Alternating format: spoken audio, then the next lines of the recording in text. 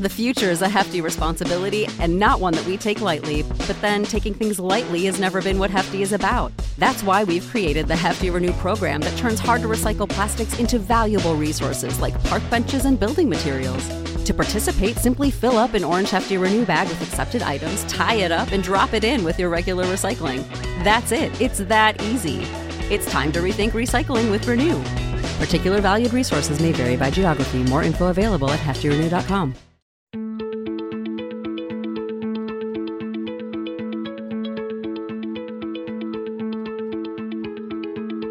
I'm Neil Zacharias, and you're listening to Eat for the Planet.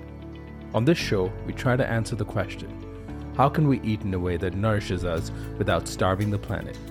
The show features conversations with food industry leaders, health and sustainability experts, as well as entrepreneurs and creative minds who are redefining the future of food.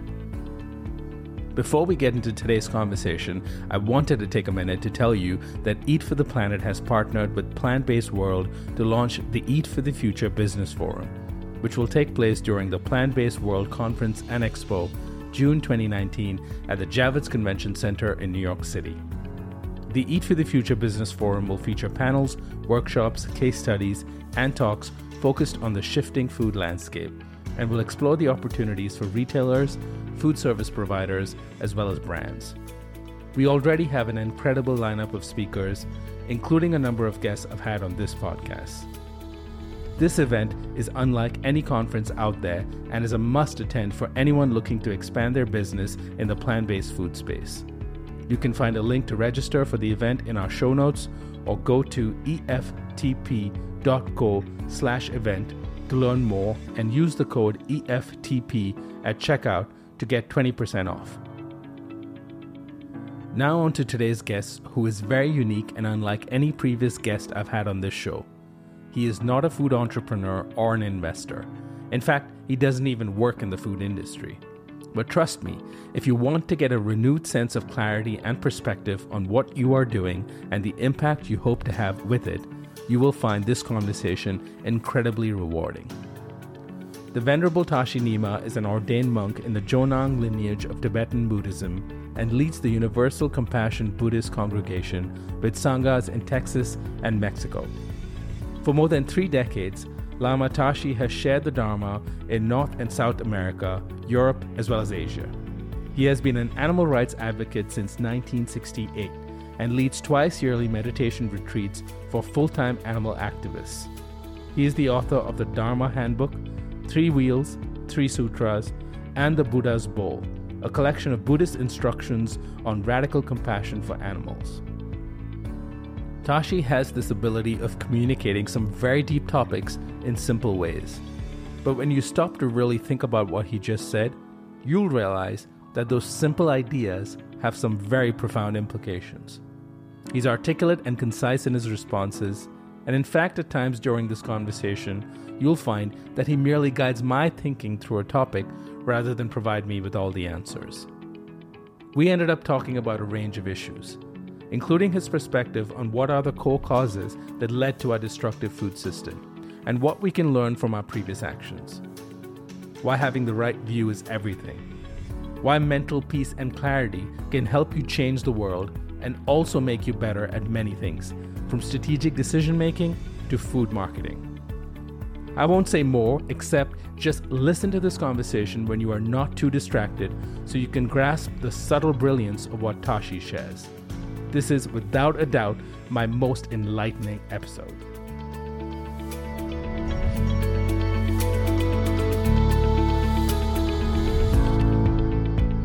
Tashi Nyima, thank you so much for joining us on the Eat for the Planet podcast. Thank you, Neil, for having me. First, I think I should also thank our mutual friend, Ari Nessel. He invited me to a meditation retreat last year, which was held over a Thanksgiving weekend, and that's how we met. You were leading that retreat. So thank you, Ari, for creating the right circumstances that brought Tashi and me together. And that retreat has, inspired me in many ways. And I'm sure people listening to this are wondering, what is a meditation retreat got to do with my podcast, which is about food?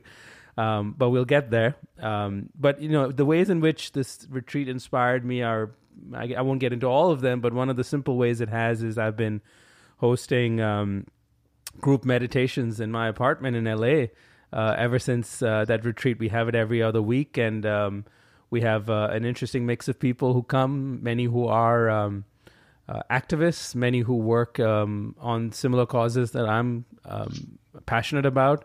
And we do guided meditations using some of the recordings I have of your meditation. So a piece of that retreat has carried on since Thanksgiving last year into 2019. And so firstly, I just wanted to express my gratitude to you and of course, Ari, without whom we wouldn't even know each other.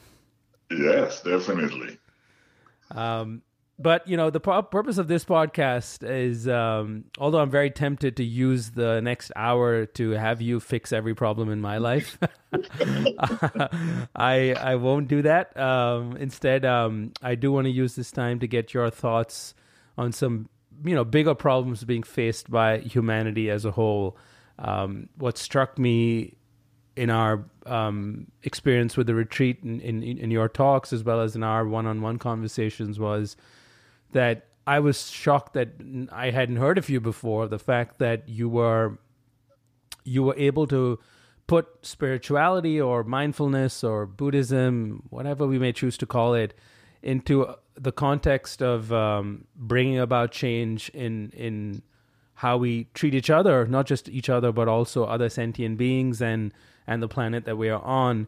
I find that very unique. There's not many. I've been to many meditation talks and Dharma talks and rarely got such a clear perspective from someone who not only talked about compassion and mindfulness and understanding how to view the world, but was practicing it by themselves being, and for one, vegan, which was very unique to me. I had, you're the first I would say vegan monk that I've met. So I knew we would get along, but it didn't end there. And so I want to get your thoughts on some bigger issues and see if we can use your knowledge, your wisdom, your experience to guide people who are working hard to solve some of these big problems that are affecting the planet as well as animals and human health, because many of them listen to this podcast, whether they're food entrepreneurs, aspiring entrepreneurs, activists, and generally people who are concerned that at the rate we're currently going, our planet and humanity is not going to be in a great place a few decades from now. So how do we fix that is really where I want to begin. So let's start at a really high level. If you look at what's happened with our food system over the past 70 to 100 years, it's really in the past 70 to 100 years that this system has evolved into this massive machine that is literally chewing up and spitting out our natural resources. You know this as well as anyone else listening. Not only is this current system of food production dominated by industrial and animal agriculture, not only is it unjust, but it's also unsustainable. And of course, it's unbelievably cruel. It causes suffering to others, but it also is now coming back to impact us in very real terms with climate change at the moment. But if you connect the dots, it's going to impact us in ways that we just cannot perceive at the moment or are refusing to see it. So I want to start there as in, if from your perspective, what can we learn? I mean, from what we've done in the past. And the reason I start there and I want to know what we can learn from our past mistakes is because, as you've said to me before, everyone, whether it's corporations or individuals, we make choices based on what we think is going to bring us happiness, whether it's in the form of wealth or success or good health or whatever it may be. And so obviously we as humanity made these choices to create a food system that would feed the growing population. And we made these choices, which has gotten us to this point. And of course, now we're learning those choices were not necessarily the best ones. Now that we know that, how do you think, what can we really learn from it? Well, the first thing that we have to look at is that, as you say, we all make our choices based on what we think will bring us happiness. The problem is that if you you introduce a mistake in the beginning of a calculation. Let's say you're going to make a very, very large mathematical calculation. If an error is introduced at the very beginning, then the error is just compounded in the different steps of the process. Same thing can be said about, if you are sending a rocket to the moon and you have a miscalculation of even a small degree in the beginning, as the rocket continues its way, the mistake gets bigger. The distance from its intended target becomes greater. And the miscalculation that we have had in this and many other areas, all our problems can be traced to the same thing, is that we have what in Buddhism we call two fundamental wrong views. And what are these two wrong views? The first is the view of separation, which means that we view ourselves as abstracted from and different from other beings, other things, right? We are the subject and everything else is the object. And the second one that comes very closely tied to that one view is the view of supremacy. What is the view of supremacy? That we think that our interests must come first. So when you put these two together, separation and supremacy, what happens is that we act in ways that are inconsiderate of the needs and of the welfare of others. Now, here's the problem. We're calling it a wrong view, the wrong view of separation, because ultimately the interconnectedness of all sentient beings and actually all existence in the world is an undeniable fact. It's not just a Buddhist aspiration. Interconnectedness is a fact. And when we begin to experience the negative effects of what we do, suddenly we are surprised. How could this happen to us? How could our choices in the food industry bring us to the brink of planetary destruction? Well, because we introduce that mistake in the very beginning, the wrong view of separation, as if we were independent of what happens to others, and the view of supremacy, which is the wrong view that our interests can somehow be achieved at the expense of others. When we do that, right, then we have broken two cardinal laws, and I'm not talking about human-made laws or even religious laws. I'm talking about two natural laws, the law of interconnectedness and the law of equality. What is the law of interconnectedness? That there's nothing that can be done that does not affect the totality.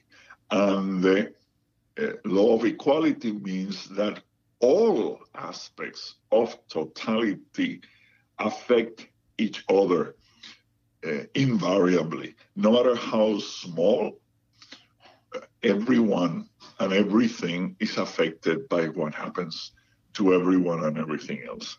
So we begin there, we can understand how it is that we have arrived at the problems we have, not only with our food choices, but also with our social choices, our political choices.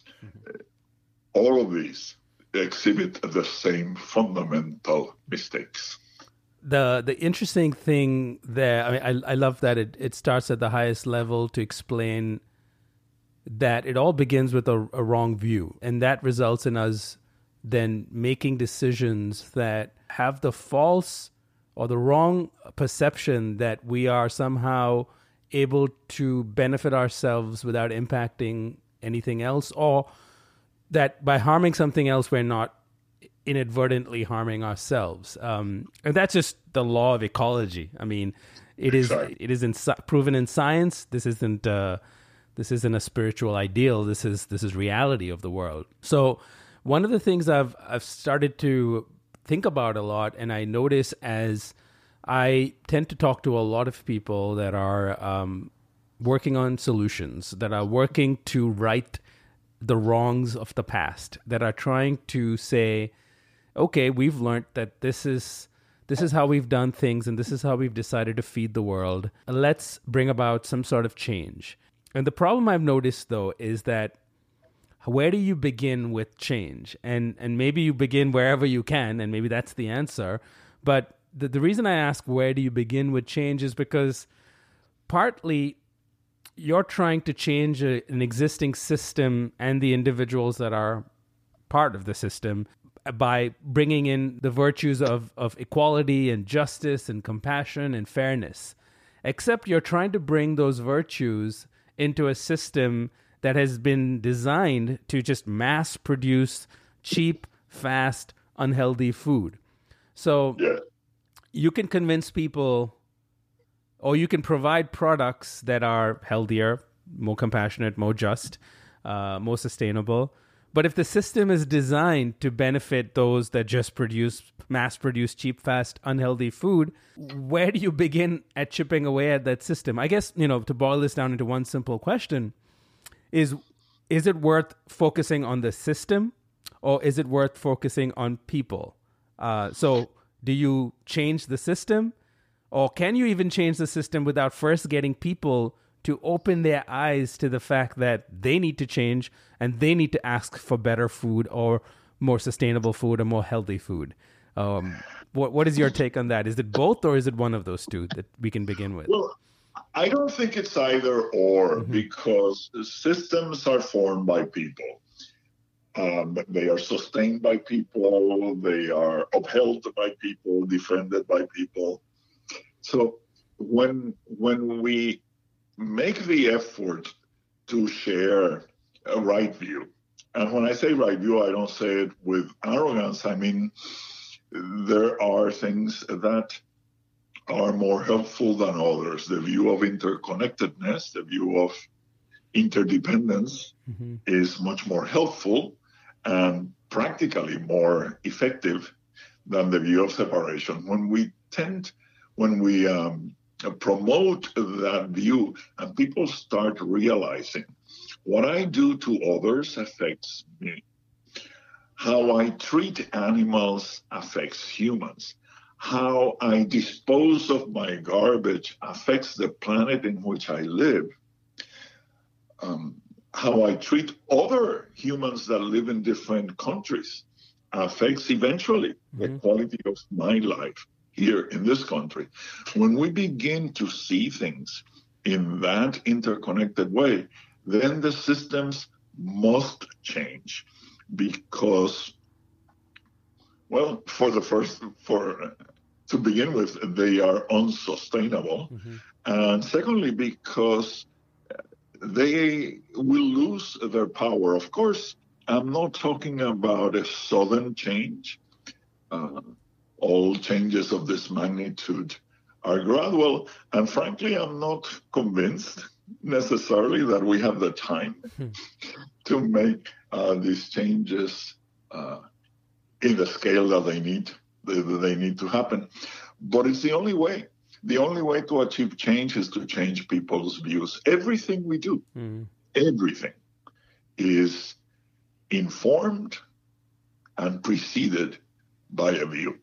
I guess the system does not exist without the people who have given it meaning or even structure, or continue to perpetuate that system. So if you change the view that people have, we have some hope of bringing about the change in the overall system. Because, a lot of times I get caught up in discussions or debates with people saying, when it comes to food, is it more beneficial to convince people the way they view their food is wrong, and they need to look deeper and question their food and understand where it comes from, and then when they learn the suffering and the injustice involved in their food production, they will demand something better?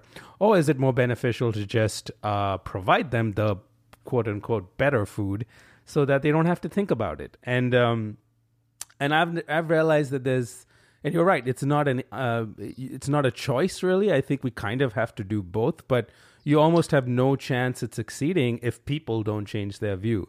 Exactly. Because then, then whatever change you bring about is going to be very temporary. It won't be. And we're going to recreate the problem. Mm-hmm.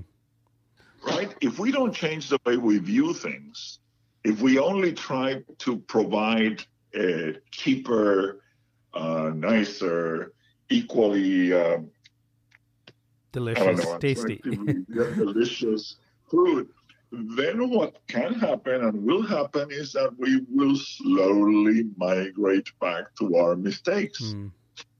That's why, although any reason to go vegan helps the animals, right? Anyone. And therefore helps the planet and helps all of us, whether it's for health reasons, human health reasons, whether it's for ecological reasons, whether it's for water conservancy, etc. Mm-hmm. Any reason is good. However, any reason that is not founded on an appreciation of interdependence runs the risk of going back to the same kind of problem that we've experienced up to now. Right? If you don't know where the mistake lies, you're bound to make it again. Yeah. The reason I'm kind of smiling and laughing is that I really like media and I like communications and branding and marketing. Now, it seems like this may seem like a leap into why I'm getting into this topic right now, but bear with me for a moment. Sure. The reason I like those things is because if you want to bring about any kind of change, and I know today we're talking about food and our food system, but you can apply this to nearly anything, even politics. It's all about understanding what motivates people and what people believe in. And Yes. What we've basically found is that different people are motivated by different things and believe in different things. But there are a lot of similarities within those differences as well. And it's kind of an easier way to think of people and their views is to kind of think of it as a kind of a spiral. I guess that's the best way to say it. Some people are at the bottom of the spiral. Some people are ascending to the top. And I'm not saying the top is better than the bottom or not. It's just people, and I mean by the top of the spiral is that as you broaden your view, as you open up to the idea of interconnectedness and the fact that every action has a reaction, and eventually, even though it may appear that it's impacting someone else, it comes back to impact us. That's true of any event in the world, especially ones that affect the planet, but also ones that affect people in other parts of the world. You go and harm people in one part of the world, eventually they're going to come back and harm you. Yes. It's just a simple law. And the reason I brought up marketing and branding is because in the food system as well, whether you're trying to sell a food product, or even if you're an activist trying to convince people or organizations or corporations to change, if you don't understand what their views are, what motivates them, and what do they believe in, you can't really convince them to broaden their view or change it. And Right. the role of language, communications, branding, marketing is designed just to do that. So, the reason I get really excited about that is because I find lessons from the things that you say that come from Buddhism, really, and from understanding of our mind, have implications and applications that are currently seen everywhere. So I guess in a way to make it a little bit more relatable for people, before I go off into my theories about how meditation can help you become a better marketing person, because marketing is usually been denoted with trying to sell things that people don't need, but it can also be applied to change people's views to buy things or not buy things that can have a positive impact. And so the challenge we face here is that, assuming we are somewhere higher up in that spiral, and you are definitely way higher than me in your view of the world. One of the things that people need to probably understand, and let me know if you agree or not, is that you've got to look at the other people not with a sense of supremacy, that they are less than you, but almost from a sense of, empathy and understanding that they just have not been exposed to the same facts, circumstances, conversations, books, shows, whatever it may be that would have helped them to reach the point that we have reached, that we understand interconnectedness. And then you realize our role has to be to help them see that next step in their evolution of their view. So I hope I'm making sense, but my point is, how do you do that in a way where you are convincing them that, this is the right view, but you're also empathetic that you don't call their view the wrong view? Right. And that is a big challenge because the stakes are very high. Things are literally out of hand. Mm-hmm. And so we have great urgency. And sometimes people resistance to seeing things makes us angry. Mm-hmm. And anger, sadly, is very counterproductive. I have to confess, you said that I sit higher. I don't sit higher. I sit like everybody else, and probably lower because I tend not to use chairs. I tend to sit on the floor. But, today, I have to confess, I got angry at a dear friend because of his unwillingness, not inability, because of his unwillingness to consider other points of view. And that is not helpful. It's not a helpful thing to do from my part. Right? It would have been much more, much more wise, much more effective to just perhaps change the conversation and wait for a better occasion, right? Mm-hmm. A better moment. However, the urgency sometimes gets in the way.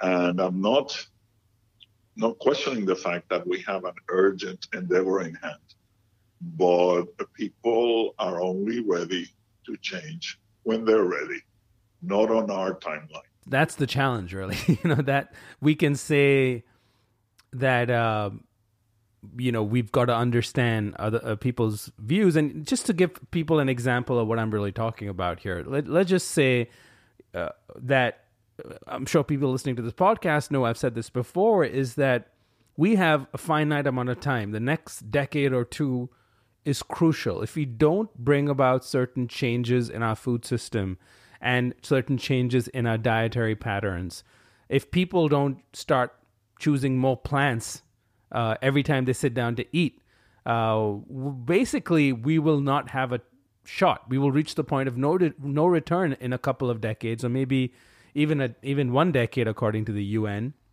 And then doesn't matter what we do, it's going to be too late for the planet. And by that, I mean basically too late for humanity. The planet will survive. It's us who are in trouble. So that brings up this case of, okay, we have this short timeline. We have, you have 10 years to convince the world and our people who control our food system and the governments that subsidize this food system that we need to bring about some radical change. And on the other hand, you have people who are like, well, I'm not ready to change yet. Talk to me in 5 years. Maybe I'll be there. And then you have this, paradox, this dichotomy, this struggle where you have, you can't blame activists for being angry sometimes. And neither can you blame, I guess, people for being resistant because they just don't see it. And if you don't see it, no amount of facts, no amount of conversations on podcasts or TV shows or books are going to help them see it. So I don't know, I guess, what advice would you have for people who are, fighting for change, who see this urgency, see that things aren't changing fast enough? How do you balance the sense of urgency with the whether it's, the empathy, the compassion, the understanding that people will only change when they want to change? Well, this is where we have to go back to how we started. We have to cultivate peace. We have to do what most people call meditation, which basically is cultivating our own peace, recovering our own peace. Without peace, it is impossible to make any effective change. And things take as long as they take, and not any shorter. Do we have enough time? I don't know. Does it change what we should do? Probably not. What do I mean by that? I often ask this question of people. If there's something happening right in front of you and you know what is the right thing to do,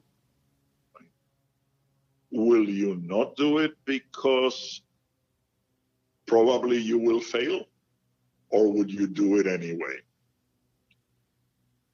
Doing the right thing is the right thing, whether you are successful or not. Isn't that something that perhaps even our mothers taught us at some point? or should have.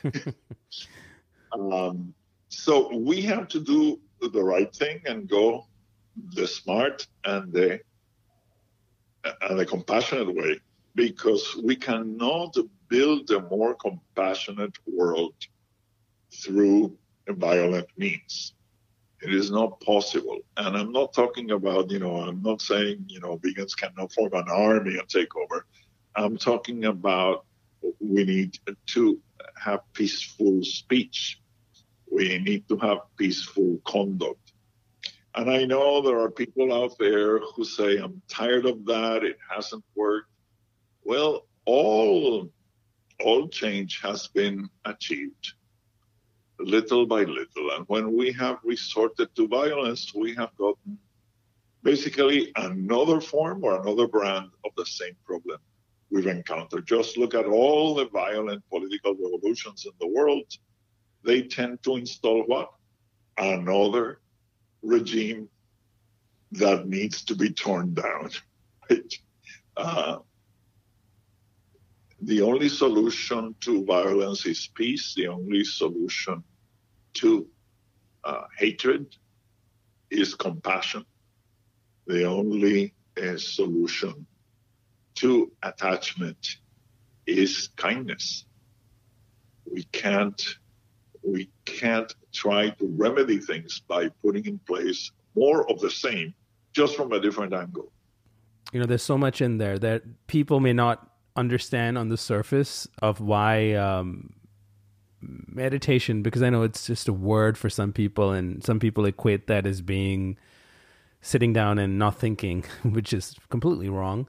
It's more about, and I'm sure you can explain that better than me, but I can only say how I found it useful in the context of the work that I do, is that in the last few years, I would say in some ways my thinking has also evolved about change and the pace of change and where I need to focus my energies. And the reason I say this is not because this is about me, but maybe someone will hear something from what I have to say and apply it in their own way. But I've been doing work in the food space using media and communications for the past 6 years or so. And it's only in the last 2 years that I've started to see things very differently. And it only started after I started spending more time observing my mind. I guess that's just another term for meditation. I think it's observing my mind. And I realized that as much as I was trying to get other people to see things the way I was seeing things, and to see what I believed was the right view, which is we need to be more conscious about our purchasing habits, whether it is food, clothing, or other items that are having a negative impact on people, on the planet, as well as animals. And as much as I was using every trick in the online advertising and media playbook that I had learned over my decade-plus career before getting into this space, I realized that just change was not happening quick enough. And only when I started spending more time observing my own mind, starting with meditation, I realized that, often I was blaming people for being wrong. I was often even if I wasn't explicitly blaming them with words or actions or online content necessarily, in my mind, I thought I was right and they were wrong.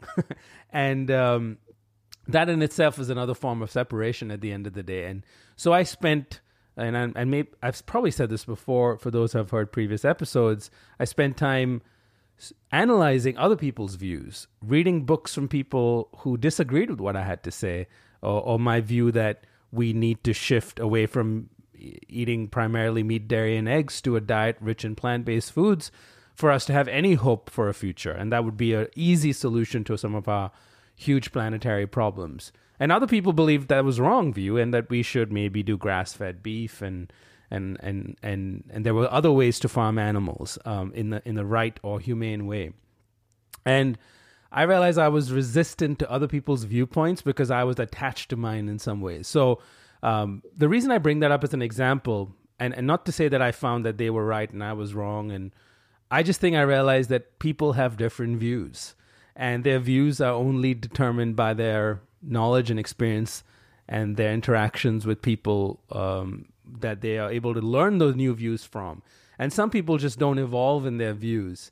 And so the best I could do is follow what I believed was right, like you just said, irrespective of what the consequences were. And to make sure that in my approach to helping people change and bringing about some sort of change in the small way that I can do it, all I had to do was do things that felt right and true to me, without necessarily getting too caught up about who liked it or didn't like it, or who agreed or disagreed with it.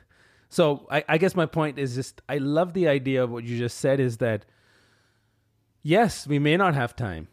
Yeah, so it's not a question of hope or no hope. Yes, we may be running out of time and people may not be changing fast enough.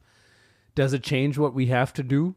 It shouldn't, because if you believe it's the right thing to do, we should do that. And I think that comes from this place of being able to not just observe your own mind, but start to see other people's views, which I don't think we do enough of in the society. And to see things clearly. Mm-hmm. See, one of the things that comes with peace, mental peace, is that there is clarity.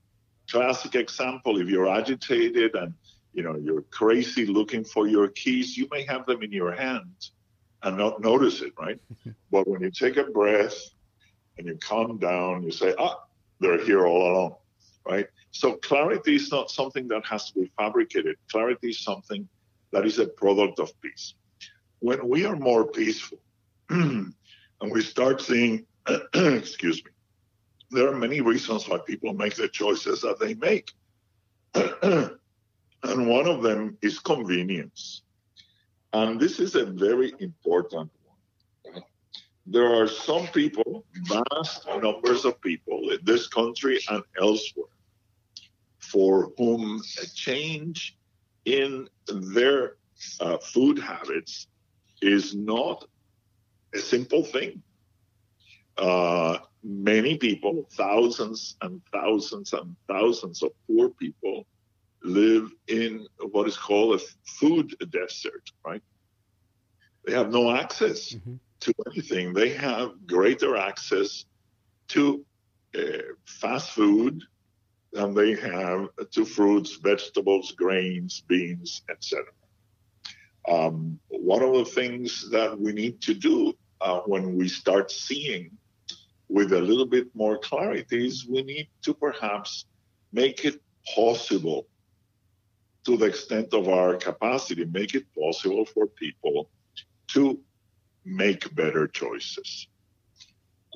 Let me give you a very, very simple and small example. I work with a group here in the Dallas area that helps feed the homeless. Right?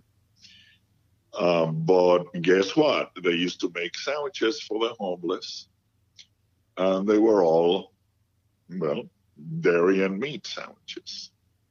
So a couple of years ago, we started getting together on Friday evenings and making vegan sandwiches for the homeless.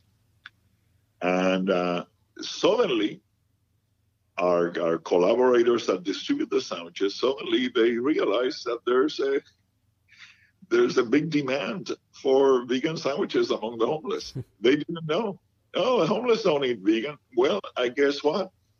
They consume hundreds and hundreds and thousands of vegan sandwiches that we make, and they ask for them. Why? Because they're accessible, because we made it a little bit easier, a little bit more convenient to do so. Same thing is true, and we could make a big change, and I'm advocating for this. If there's a food bank in your area, does your food bank carry vegan products? And if not, why not? And could it be made more accessible? Could families have access to vegan food if they need it and want it?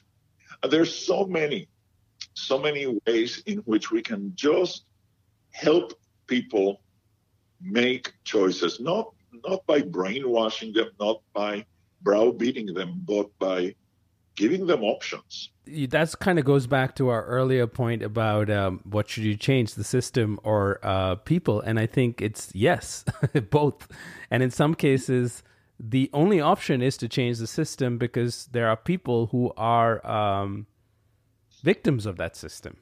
And the food deserts is a perfect example. The homeless is a perfect example. It's that they are, if people live in a place where it's cheaper to buy a Big Mac than it is to buy a head of lettuce, then they're definitely going to do that if they don't have enough money to buy food. So you can't blame them for making the wrong choice. In those cases, you've got to make sure we improve access to healthier foods and we improve distribution of food, and kind of level the playing field in some ways where healthy food can become an option for them if they so choose to and can afford it. Or what you said, it's all about clarity. It's the ability to see things as they are. And as we're talking about this, I have to keep in mind that maybe there are some people listening to this, and if they've made it this far, hopefully they're getting something out of this. But there may be some people listening to this that don't do any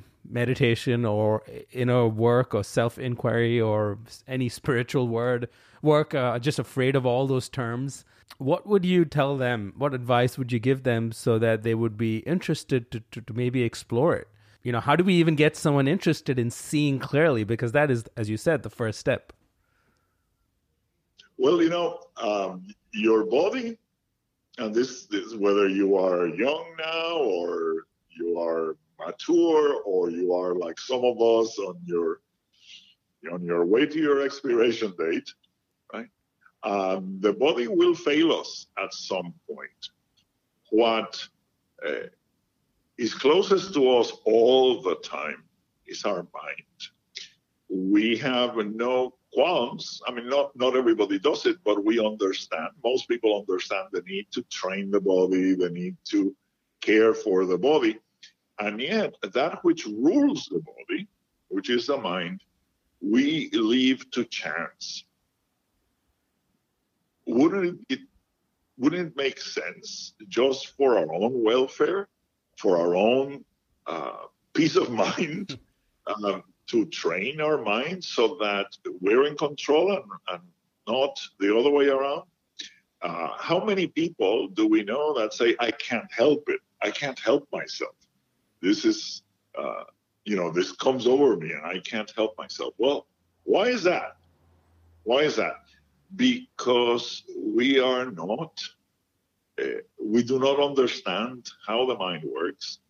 And therefore, patterns, habits, inclinations, tendencies, and basically external situations tend to control us. We become victims of situation rather than being in control. I always ask people this question. If, and let's pray that it doesn't happen, but if you're in an accident and there's a friend with you, what kind of friend would you prefer? The kind that goes crazy and starts pulling his hair out and screaming, or the friend that remains calm, looks around and says, what can we do to solve this problem. Which friend would you prefer? And most people would prefer the calm friend. And then I turn the question around and I say, which friend do you want to be? Because you're the friend who's going to be there no matter where you are, right? So if you want to have the capacity to remain calm, to assess what are your options and to make the best possible choices, then there is no alternative but to train the mind. And you don't have to commit to a rigorous program. You don't have to meditate 2 hours every day. Start simple. When you go to the gym and you've never lifted any weights, you don't go straight to the 500-pound barbell. Perhaps you go to the 3-pound weights, right? And make sure that you can handle those. And then little by little, you increase your weight. Well, the same thing holds true for any kind of training, including mind training. So one thing that I recommend for people, and you can test this. This is not something you have to accept on faith alone. Try this. A few times during the day, take the time just to take 10 slow breaths. Just inhale slowly through the nose, exhale slowly through the nose, and do it 10 times.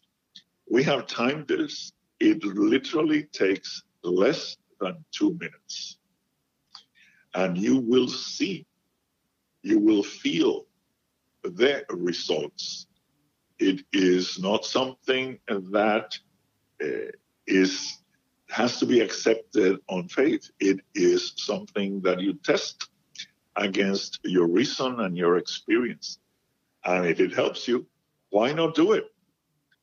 And if you do this a few times during the day, we recommend just for remembering, right? We recommend to do this 10 times. So we call the practice 10 by 10, right? 10 breaths, 10 times during the day.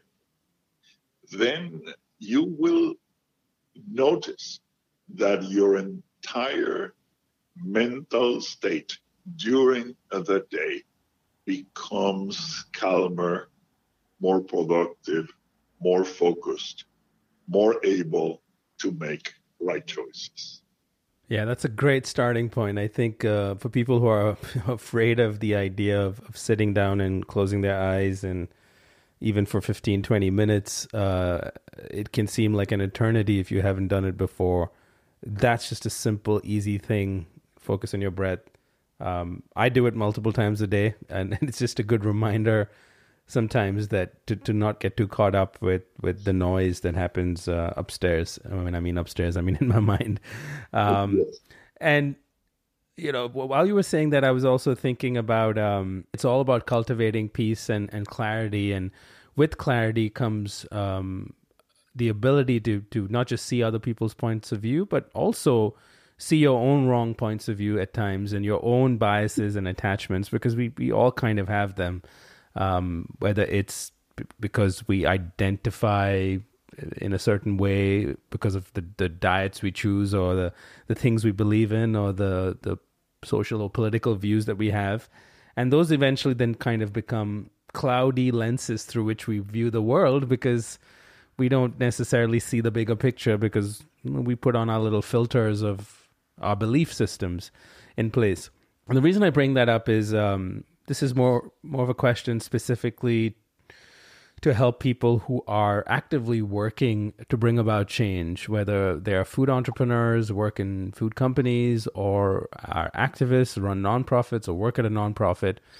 I'm saying this only because I've seen it, is that as people start to experience success, and you can define success in many ways, is a successful campaign by a nonprofit. It could be a successful launch of a product that's now increasing in sales and becoming more popular around the country and the world. I've unfortunately noticed the same tendencies creep into people who are trying to do good that I've observed in people that on the surface appear to be doing things that are not so good. And what I mean by that is because, again, I don't know if it's because we are operating in this capitalist system or it's just that we're just human and we're all flawed, is that eventually I end up seeing people being driven more by the interest in profit or competition or ending their competition or jealousy in some ways because another organization has gotten funding versus theirs, or another product is getting more press versus theirs. And of course, these are sometimes legitimate business concerns. If you're running a business, you want to keep your business successful and running so your employees can get paid and you can keep doing the good work that you're doing. But how do you, again, balance that as an entrepreneur, as an activist? How do you not fall into the same traps of competition and jealousy and again, wrong views, really, when all of you are driven by bringing about improvements in our food system or compassion or peace or spread vegan products or whatever it may be? What advice would you have for people? Repetition is how humans learn. I am sure that you, Neil, and certainly anybody who's joined the podcast now can recall by memory ads from a long time ago for products they didn't even like, right? Why do we remember them? Because we were exposed to them over and over and over. Just because we understand something new, just because we have attained some right view or some level or some modicum of right view at some point does not mean that we have it forever. We can lose it if we don't cultivate it. And that is the beauty and the importance of Sangha. Sangha is a Sanskrit word that literally means company, a good company. We need to remain in the company of those who will strengthen right view, who will alert us to when we stray into the wrong view of separation and supremacy. There is, and we need to repeat it. We need to come together frequently, and we need to remind ourselves, why did I start here? Why did I start this alternative food company? Did I start it to challenge General Foods on an economic basis, or did I start it with more noble intentions? And that's why did I start this nonprofit, right? Because we had a mission. We have to be very careful not to fall prey to what sociologists call the iron law of organizations, right? The iron law of organization says that no matter what the initial mission or purpose of our organization, eventually, basically subsistence of the organization itself becomes the primary mission. Mm-hmm. And once we've done that, we might as well, fall into line with that which we are now railing against. That is what's happened. Convenience, success, shortcuts, short-term benefits, short-term profit, then become the guiding strategy for any individual or any organization.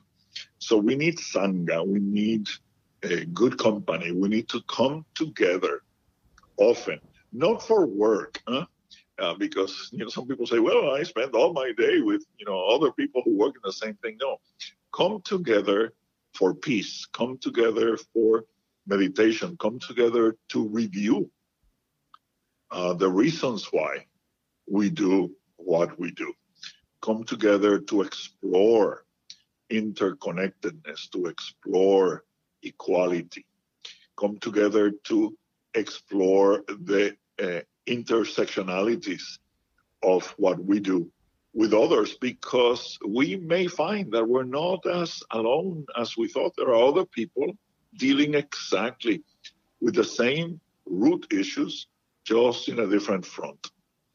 But we won't discover that if we remain isolated, if we remain by ourselves and constantly exposed to the strong, repetitive, and well, unstoppable message that we are receiving from the greater society, from the greater culture. Compete, win at all costs. Whoever has the most toys wins, right?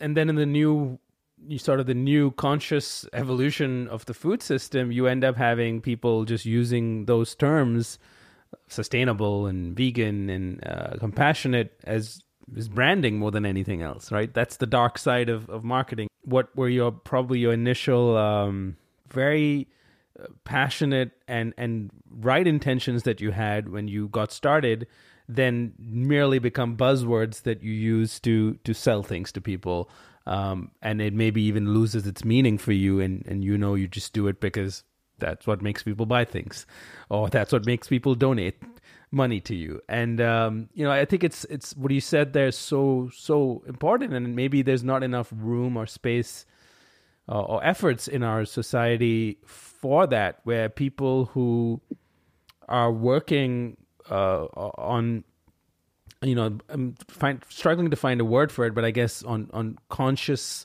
nonprofits or businesses trying to do more good and peace, trying to spread more good and peace in the world versus more suffering and competition, is to make sure that they kind of have a space and connections with each other to keep themselves in check, and to remind themselves why it is that they do what they do, and why it's easy to fall prey to tactics that are often used by people that we would claim to disagree with.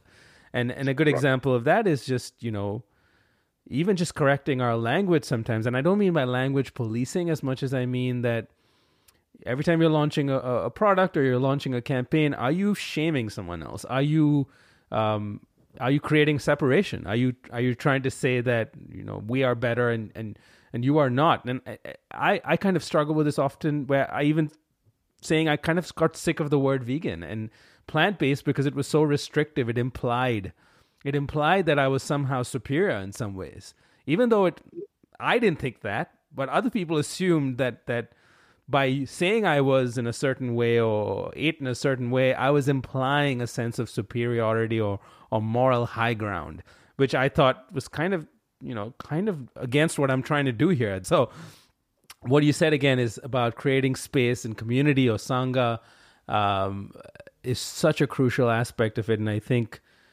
you've just given me more incentive to continue doing some of the efforts I've been trying to do, is get people together in this space, whether it's even conversations on this podcast, or it is through organizing conferences, or even group meditations in my apartment, if that's what it takes to get people to get together and realize we're all kind of in this shared confusing experience called life, and we who work in the food space or in the activism world connected to food share even more in common and more struggles in common, and sometimes success can get in the way of that, and can delude us into thinking that we are in fact bringing about change, when all we're probably doing is, as you said, is maybe furthering the iron rule of an organization, which is the survival of that organization.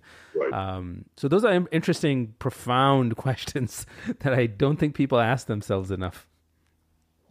And they're actually very common sense things. Mm-hmm. What motivates us, what keeps us motivated, that is usually the company we keep. I know this sounds like a commercial. It was, but that is another thing that we should have learned from our mothers, right? They told us, they told us to keep good company and to avoid companies that were not so good. Mm-hmm. And as adults, we need to make the choices in our association, in our community, that support our aspirations, that support our best and highest views. Otherwise, it's so easy. We have a saying in Spanish, bajando hasta las calabazas ruedan. which means going downhill, even pumpkins will roll down. Meaning, if you don't watch it, the gravity of what has been, the gravity of society, the gravity of inertia will take over.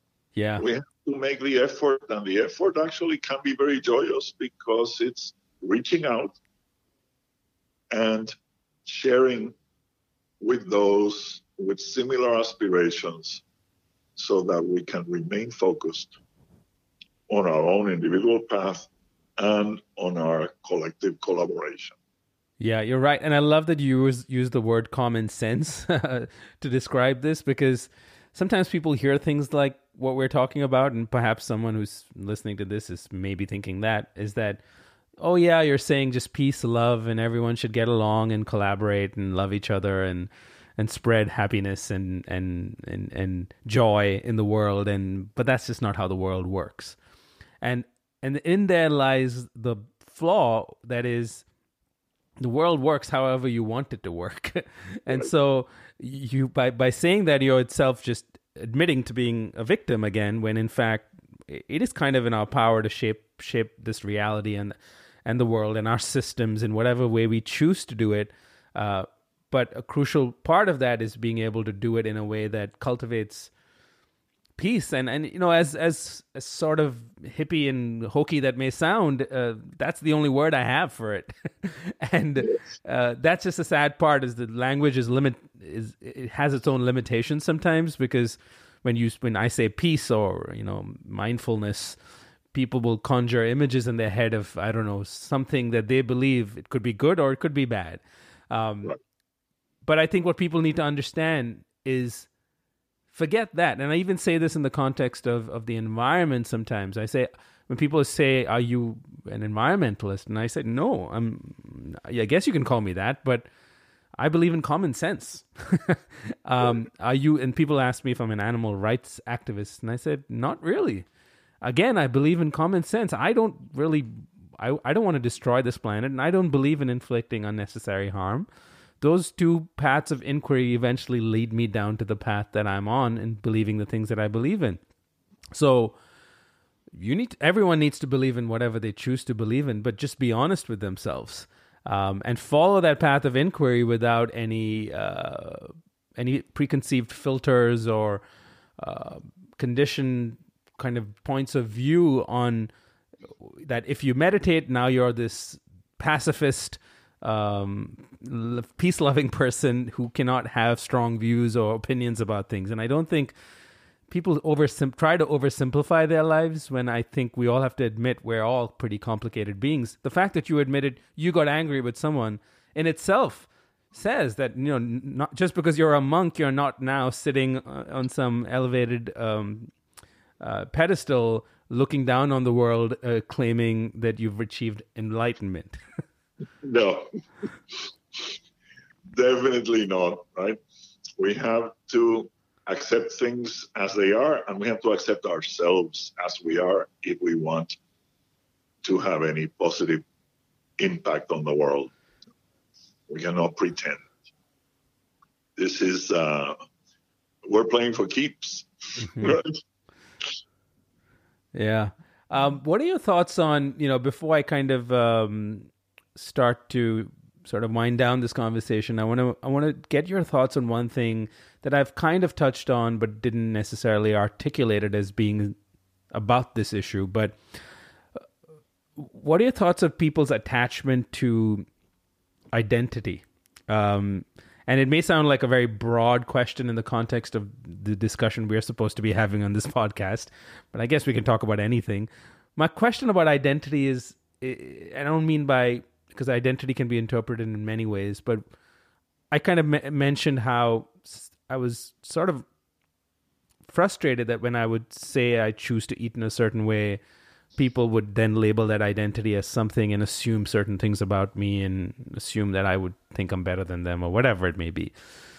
But I'm not asking about that. I'm really talking about, we all tend to get attached to certain identities, whether it is the way we dress, the way we look, the things we believe in. It could be religion, it could be politics, it could be our views on harming animals or using them, or people who hunt identify with that and believe that that's a good thing that they're doing, whatever the identity may be. What would your advice be to people to question their attachment to their own identities? Because, and maybe I'm making a leap here, but part of it is, the problem is all these identities are sort of arbitrary and delusions, really. At best, an identity is partial, right? At worst, it's completely false. But even if it's partially correct, it is temporary. And to identify with something that is changing constantly is a recipe for suffering. Even the most simple person has multiple identities, right? You're somebody's child, somebody's brother or sister, somebody's niece or nephew, somebody's grandchild, somebody's significant other, somebody's parent perhaps, somebody's friend. And all these things are different identities, and they come up for us situationally. So when you're with your friends, your friend identity comes to the fore. When you're with your parents, your child identity comes to the fore. In the same way, when you're with other animal rights activists, your animal rights activist identity comes to the fore. But you have many other identities, and to reduce yourself, to limit yourself, to define yourself as any one thing is a disservice to you. You're much bigger than that. So don't view it as, abandoning an identity is being open to recognizing that you have multiple identities and that those identities only arise according to time, place, and circumstance. So it's not so much about leaving them behind as in recognizing they keep changing. None of them is fixed. None of them is permanent. None of them is the truth, the whole truth, and nothing but the truth. All of them are at best partial. Yeah, I mean I love that. That is so true. And it is so easy for us to just get caught up with certain things and views, and I don't know. I believe that people should just have the freedom to be whatever they want to be and think whatever they want to think of themselves. As long as you're not harming anyone else and you're spreading more peace and compassion and goodness in the world, then you're probably doing the right thing. And I think that's just basic, simple, common sense. But if you really dig deep into that issue, you realize that kind of all the problems we face in the world are as a result of people's misinterpretation of that. We get upset people have certain beliefs. We get upset people call themselves certain things and desire certain things. And I think people should align on the fact that, listen, at the heart of all of it, we all kind of want the same thing. We all want to live happy, peaceful lives, find happiness in some way. And whether it's even people who launched big meat processing companies that became factory farms that have now caused the destruction on the planet and to billions of animals on the planet that we talk a lot about, they all did those things. And this is kind of going back to what I said in the beginning. They all did those things only out of the intention of making themselves happy, making their families happy, making their employees happy, their shareholders happy, and their partners happy, and was not done with the intention necessarily to inflict pain and suffering and lead to an existential crisis on planet Earth. Right. And I think in some ways, to kind of close this on a hopeful note, I'm seeing a lot happening now in the food industry, not just from even from meat companies themselves, that they recognize for their own reasons, right? It won't necessarily be because they want to spread peace and compassion, but because they recognize that if they continue doing what they're doing, we're going to run out of land and water, and we're going to destroy our oceans. And what good would that business be if they don't have any land to grow crops to feed their animals on? So they must shift and change. And I think a lot of them are embracing a new world of sustainable plant-based foods. And who knows, once we have cell-based meat in the future, that they will embrace that too. And they've made investments in those companies. And to me, it's a sign that you don't necessarily have to convince someone that they're wrong to get them to change. You don't have to convince someone who farms animals that they're wrong. You just have to show them the bigger picture. You've got to get them to see the bigger, more expansive view of things. And not just expansive view of things as they stand today, but kind of an expansive view of time.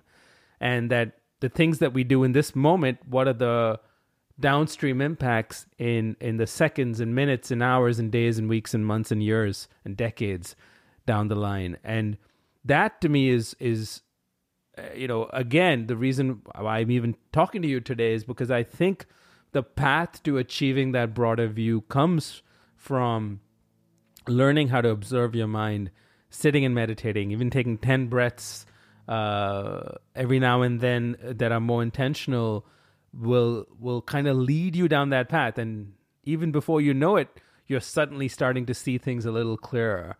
And with that clear sight, you can kind of make more common sense decisions. And so, you will make the right food choice, and you will be less destructive in your words less violent with your words and your actions. You will try to help others instead of hurt them, because you'll realize that's just the sensible thing to do. Exactly. And, when we recognize the goodwill of others, maybe then they will be more ready to recognize our goodwill. And that is something that we can share.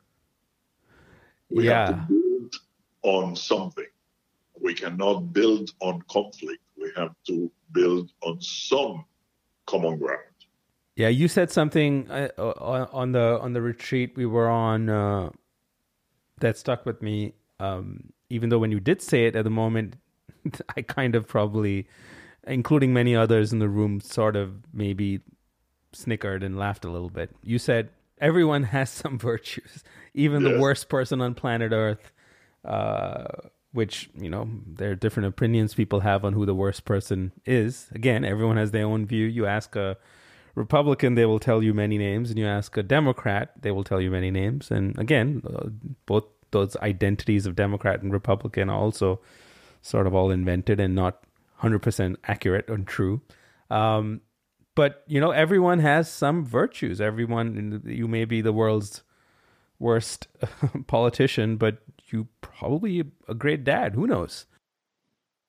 And I think that's an important point, to start from the goodness of people. And I think, the lessons there can be applied in many, many numerous ways. How you talk to people, but also in the context of being a food entrepreneur or an activist, in terms of how you approach those who you're trying to, convince to shift to your product or to join your campaign, is find the goodness in people instead of the wrong in people. No one wants to be told they're wrong, unfortunately. Right. Yes. Even though, it's maybe pretty apparent that they are wrong, no one likes to hear that. And maybe eventually they'll arrive at that conclusion themselves.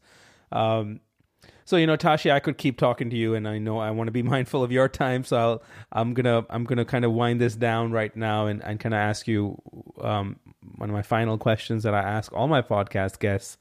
But I do think of this as being one amongst many conversations we're going to have that I hope people find useful, that'll help them see things differently and realize that meditation isn't necessarily sitting on a mat and struggling not to think. In fact, it is not at all that. It is more about learning to see things a little clearer. And by doing so, we can unleash the full potential of what it means to be a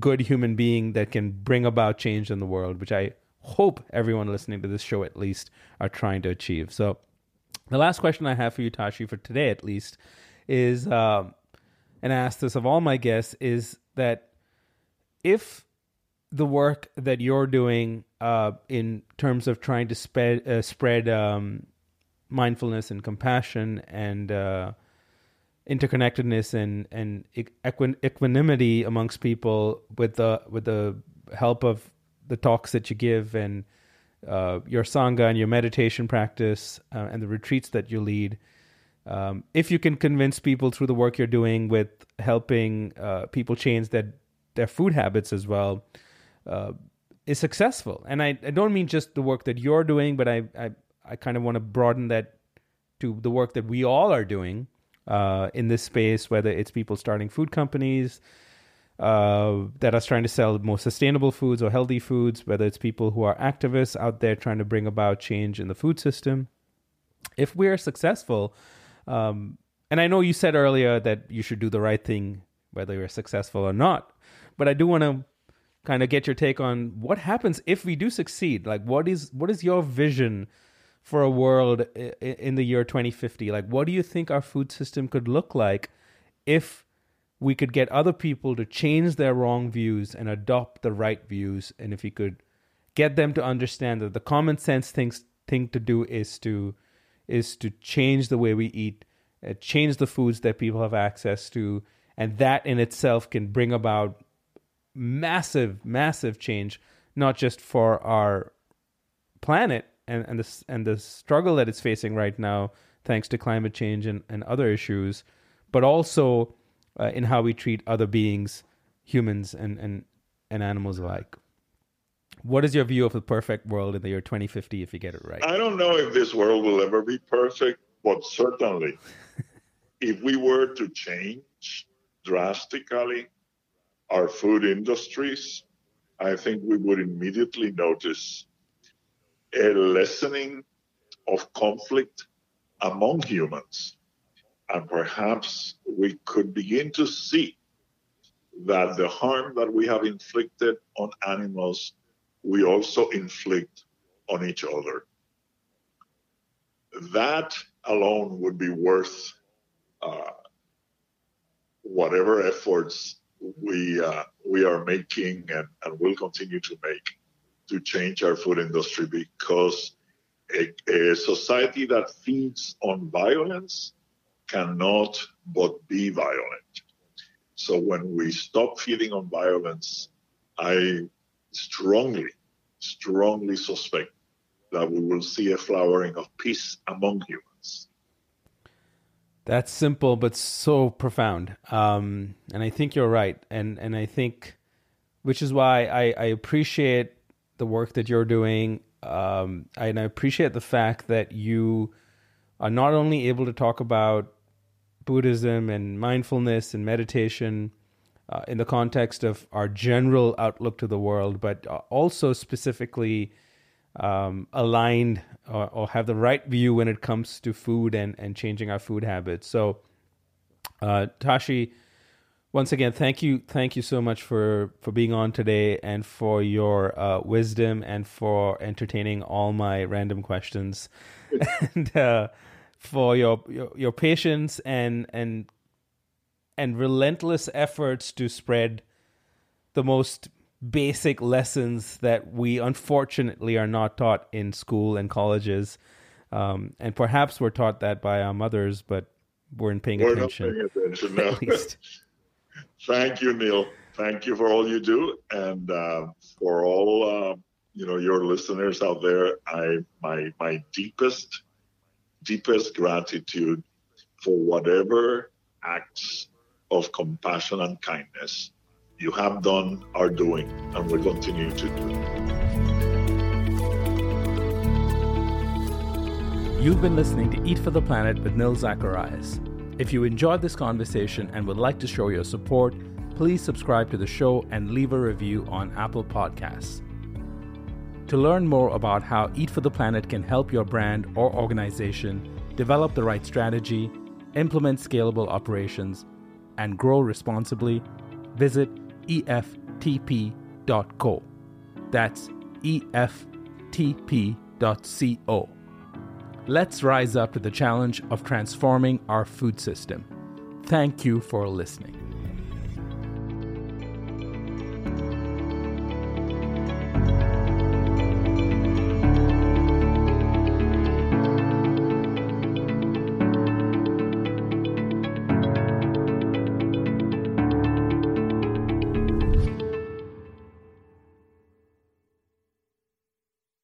The headlines remind us daily, the world is a dangerous place. The elites in charge say everything's fine, stop noticing. But you know better. And your gut knows that time is short to prepare for a world that is 4 missed meals away from chaos. My Patriot Supply has helped over 3 million families become more self-reliant and is the company Americans trust to prepare. Go to MyPatriotSupply.com and secure their best-selling 3-month emergency food kits. Each contain delicious breakfasts, lunches, and dinners, averaging over 2,000 calories per day.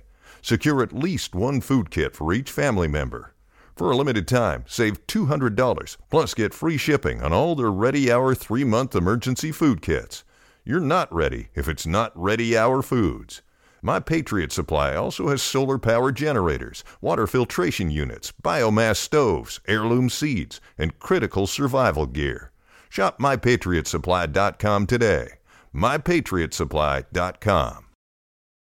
Hello, it is Ryan, and I was on a flight the other day playing one of my favorite social spin slot games on ChumbaCasino.com. I looked over at the person sitting next to me, and you know what they were doing? They were also playing Chumba Casino. Coincidence? I think not. Everybody's loving having fun with it. Chumba Casino is home to hundreds of casino-style games that you can play for free anytime, anywhere, even at 30,000 feet. So sign up now at ChumbaCasino.com to claim your free welcome bonus. That's ChumbaCasino.com and live the Chumba life. No purchase necessary. VGW. Void where prohibited by law. See terms and conditions. 18+.